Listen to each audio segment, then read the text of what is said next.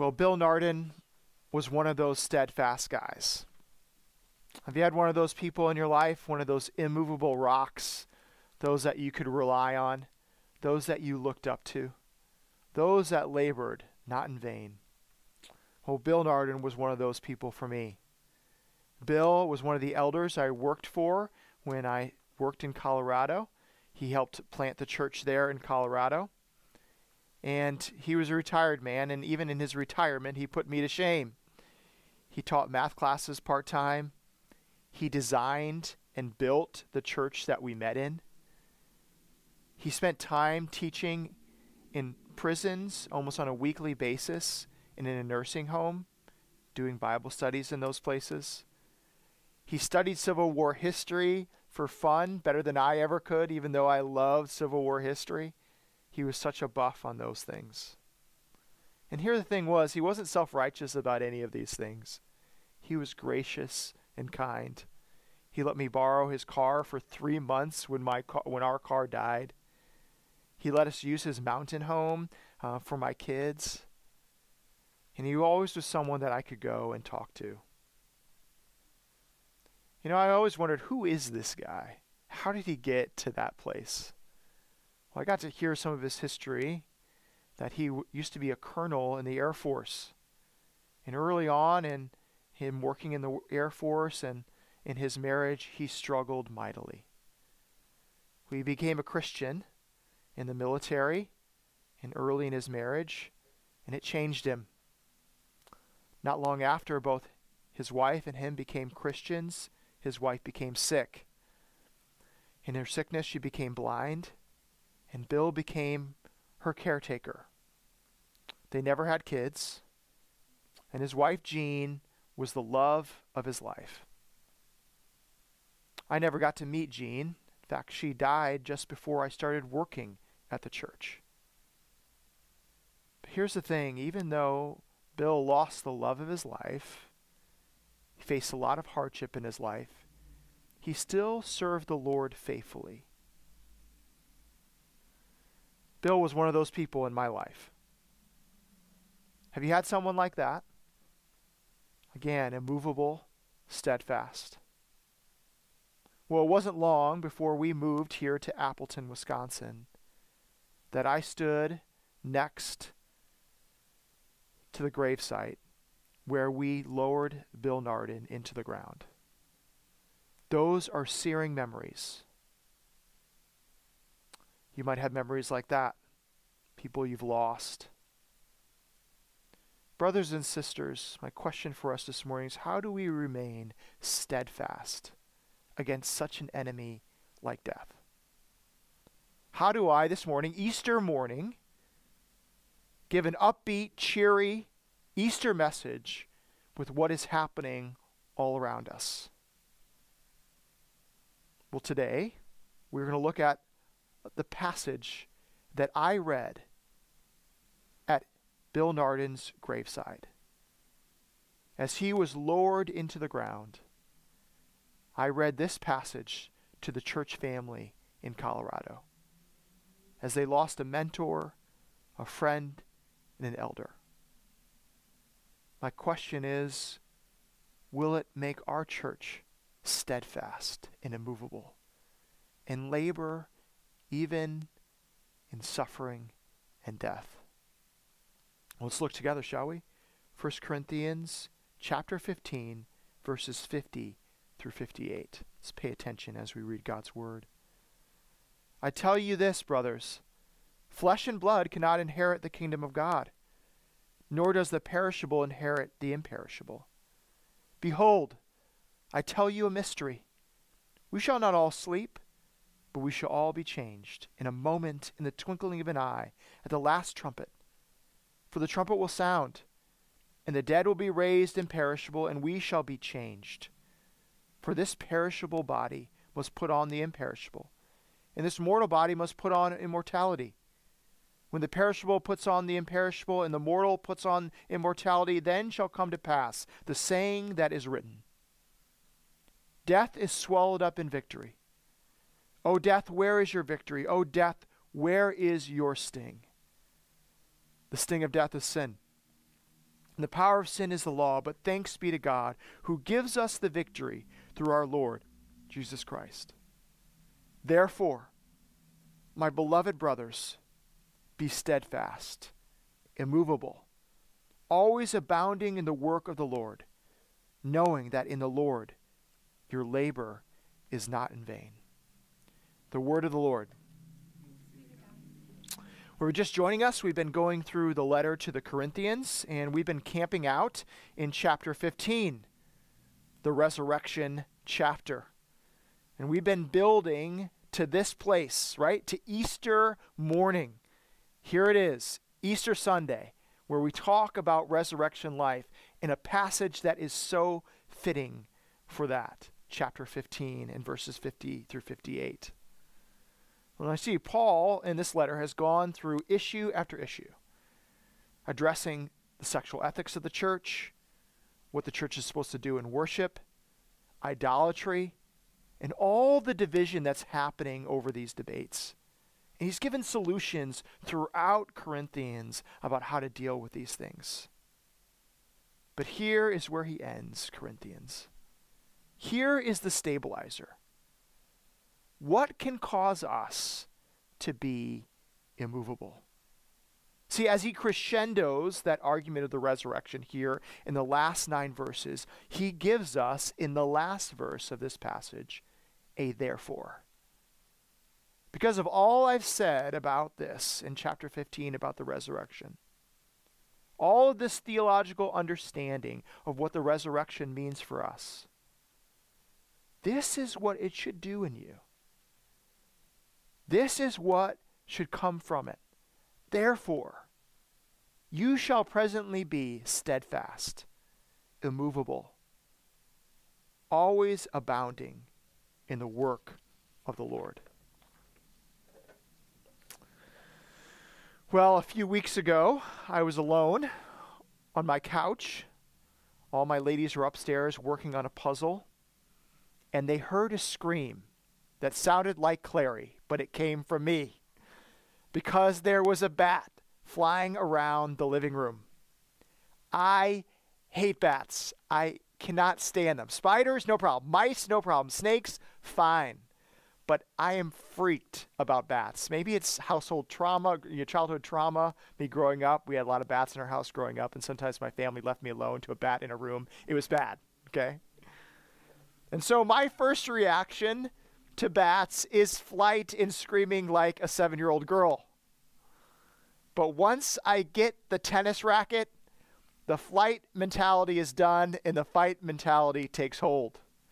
And I took care of that bat. I'm ashamed that I did it in that way, but that's what I had to do because I hate bats. I long for the day that I can be like my dad.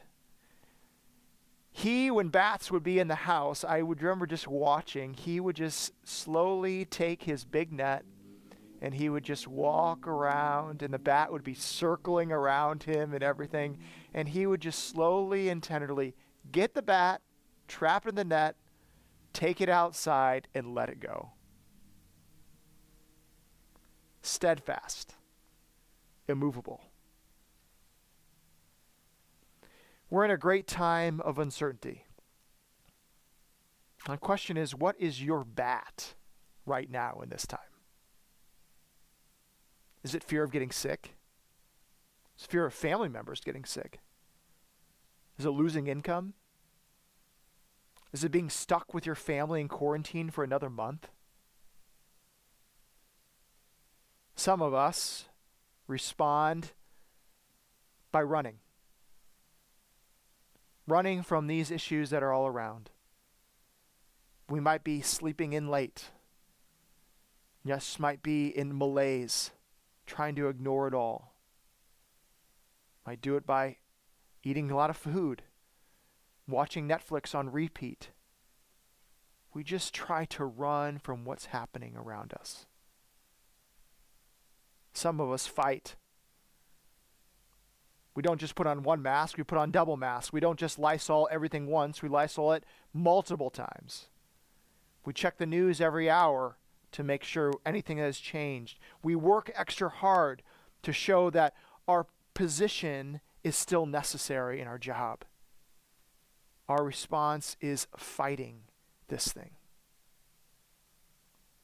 Paul is saying in this passage that resurrection hope doesn't give us a disposition of fight or flight. Instead, it is a disposition of a long obedience in the same direction. I've said it before to you as a congregation, I'll say it again. This is a great time to be a Christian, to show hope, to labor faithfully, to be steadfast. It is our time to be able to present the gospel to others.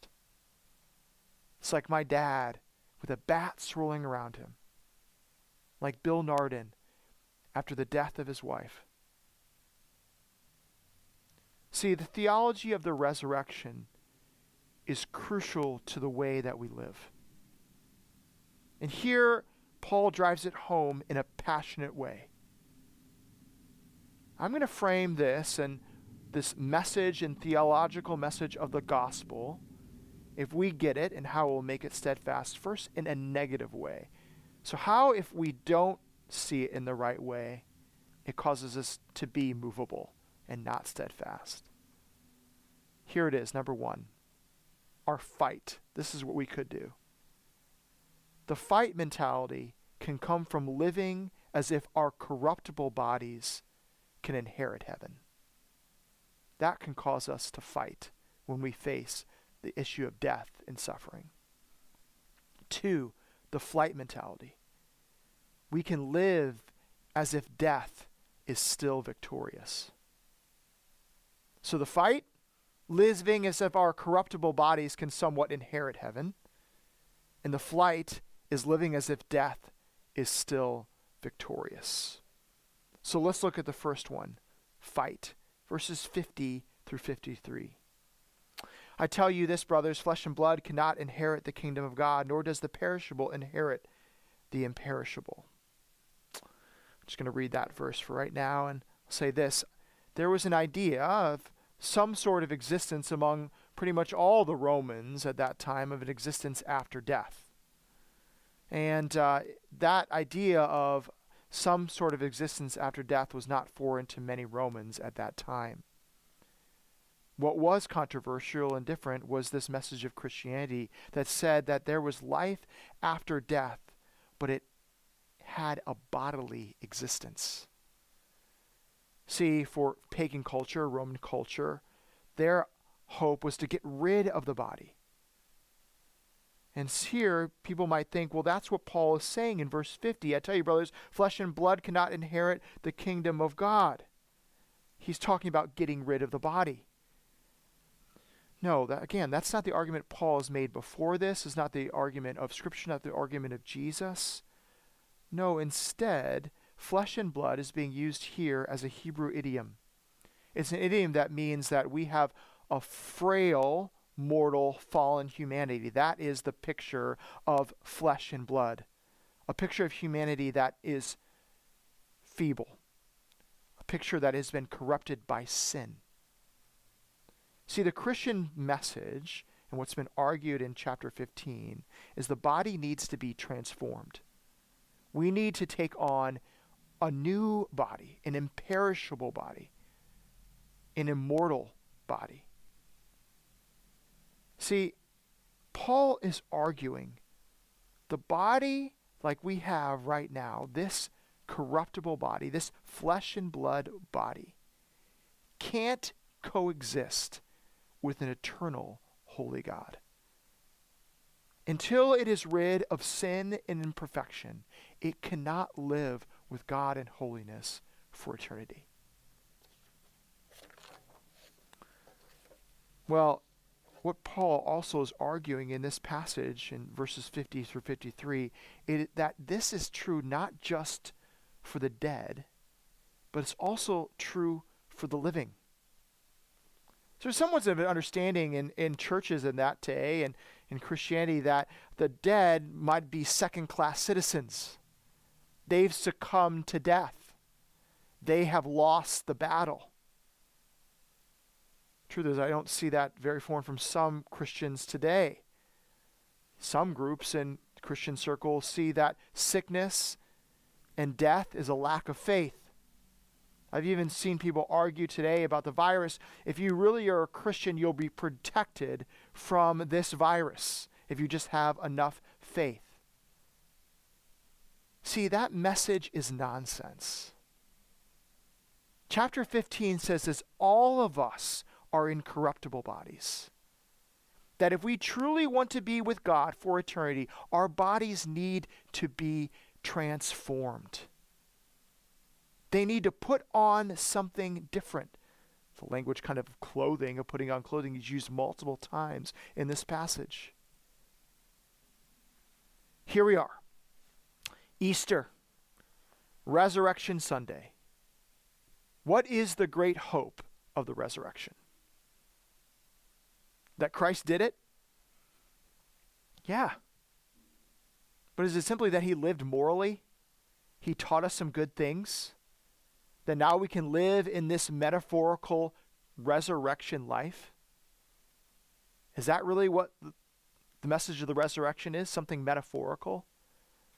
That now we too can be kind, we can love people, we can take on resurrection life because Christ lived a good life. Now we can live a good life too. No, that is not the language of this passage and the language of resurrection. Again, the language is putting something on. It's not something being like Christ. It's being transformed by him. We need his resurrection life. We need his imperishable life. We need his immortality, his perfect life. We need that to be able to stand next to a holy God in eternity. It's not simply infusion. It's imputation. That we receive his righteousness and he takes our perishable in bodies that are also what? Flesh and blood. Sin. Well, this is good news. The good news is that we can do nothing in ourselves to have this imperishable body. One more sit-up to preserve that imperishable six-pack is not going to do it. Right? One more injection in your forehead or your cheek is not going to make you young forever. I wonder how much time and energy do we spend worrying over, fighting over, thinking that we can make this body immortal. No matter how many face masks we wear, no matter how many times we wash our hands, no matter how much we avoid people, we will never be able to avoid that our body is going to perish. See, I think this fight response to immortality doesn't make us steadfast. Instead, it creates a people that just compare themselves to others. Worried about getting older, worried that I'm not getting the most out of this life. You see, the resurrection of Christ makes the body imperishable. And when we see that, we can be faithful to what God has given us. We cannot make our labor in vain. Rather than constantly fighting to maintain this perishable body, we can trust in what he has given us. Are you living in that truth right now? As your home being forced to be at still? Or are you fighting and fighting? I want to get out. I want to do more. I want to do this. I've got to look good after I get out of this quarantine. I better look like I've lost weight. If you want immortality, put on Christ. And now is the time to be able to do that as you're being still. So one response is fighting. The other is running. It's flight. See this in verses 54 through 56. Here's one of the most quoted parts of Scripture, deservedly so. Here, Paul in verse 54 and 55 is quoting from Hosea and Isaiah, beautifully poetic, and he's taking his spin on it. See, here, Paul is poetically making death to be depicted as a real enemy. This is something that battles against us, and there is a war that has taken place. You see, death throughout Scripture is depicted as an enemy. I'm amazed how some think that death is not an enemy. Some people have kind of spun passages and take it out of context. To live as Christ, to die as gain. That means that, it's okay to rush death. If I die, that's okay.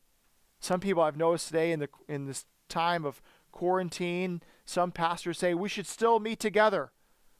We should still get together, even if it risks our health and our lives, because it might rush us to Christ. That is wrong thinking about how we see death. Death is a real enemy. Death is not something we should rush. Death is not the way it's supposed to be. I remember as cancer was wasting away my friend Bill Nardin, it was very, very hard to see and watch. And then to see life taken away from his body was a tough image to take. I tried to run from it, tried to stuff those images and those things. I had a very good pastor, a friend, as I was thinking on these things. And he said to me, Dan, it's okay to be affected by this. Death is ugly. Death is hard. There is a sting. See, Paul is saying death is very real. And it's a result of our sin. Whenever we go to a funeral, whenever we see someone die, we should acknowledge, why did this happen? It happened because of us, of humanity. This is a result of our sin, of our rebellion. And here is a real enemy, sin and death, that ravages humanity, and we're seeing it now. I know it's been in vogue to hide death, to dress it up, to make it look like, oh, this is just a natural part of life. Suffering is just part of what we do. No, the Christian worldview doesn't say that. It names suffering and death as a real enemy. So what do we do with this real enemy? When we see this great thing that is coming, do we run? Try to hide it? Dress it up? I think many of us try to ignore it. We fill our lives with things that can numb the pain of seeing other people in our lives that have died. Or maybe what we might face one day. Can numb it through alcohol or video games or toys or vacations. And for some worldviews outside of Christianity, this suffering, death is simply a figment, something that we're supposed to conquer in our mind. It's not something real. It doesn't matter if you shut yourself in your house and binge Netflix as much as you can, you are not going to be able to drown out what is happening around this world right now. It's not going to come to the point where we emerge from our homes and we're gathering with other people, and then we will say, guess what? Death has now been defeated because now we can gather together.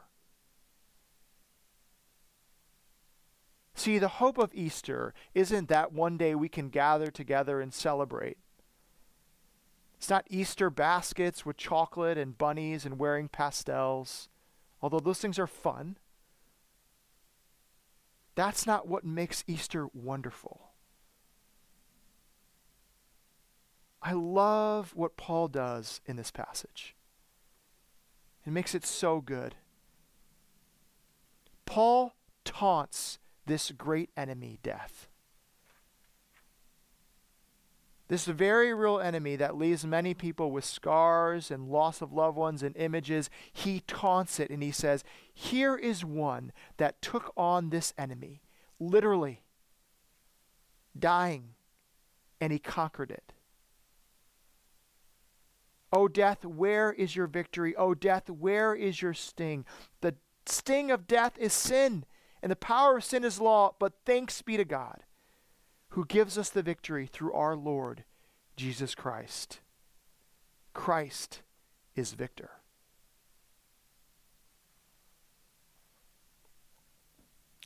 You know, I wondered how Bill Nardin kept steadfast. He labored after the love of his life died. 2 years ago, as a church, we too lost one of our own elders, Bruce Marker. And I've watched his wife, Carol, remain steadfast. Doesn't mean she doesn't have hard days, doesn't cry, doesn't mourn the loss of her husband. But how does she remain steadfast, immovable, and continue to labor in the Lord? You see, Bill Nardin, Carol Marker, other people that we see, they have let the theology of the resurrection take hold of their lives. They have seen death personally, and they have seen that there's a victor over it. So how can we do it, brothers and sisters, in the midst of the suffering and death that we see around us right now? We can be steadfast because we have one that has defeated the great enemy of death, Christ the Lord. So again, hear these words and let them sink in. These words that I gave to the church in Colorado when Bill Nardin died. The same words I read at the gravesite of Bruce Marker. May it now motivate us as the church, the hope of the resurrection. Death is swallowed up in victory. O death, where is your victory? O death, where is your sting? The sting of death is sin, and the power of sin is the law, but thanks be to God, who gives us the victory through our Lord Jesus Christ. Therefore, my beloved brothers, be steadfast, immovable, always abounding in the work of the Lord, knowing that in the Lord your labor is not in vain.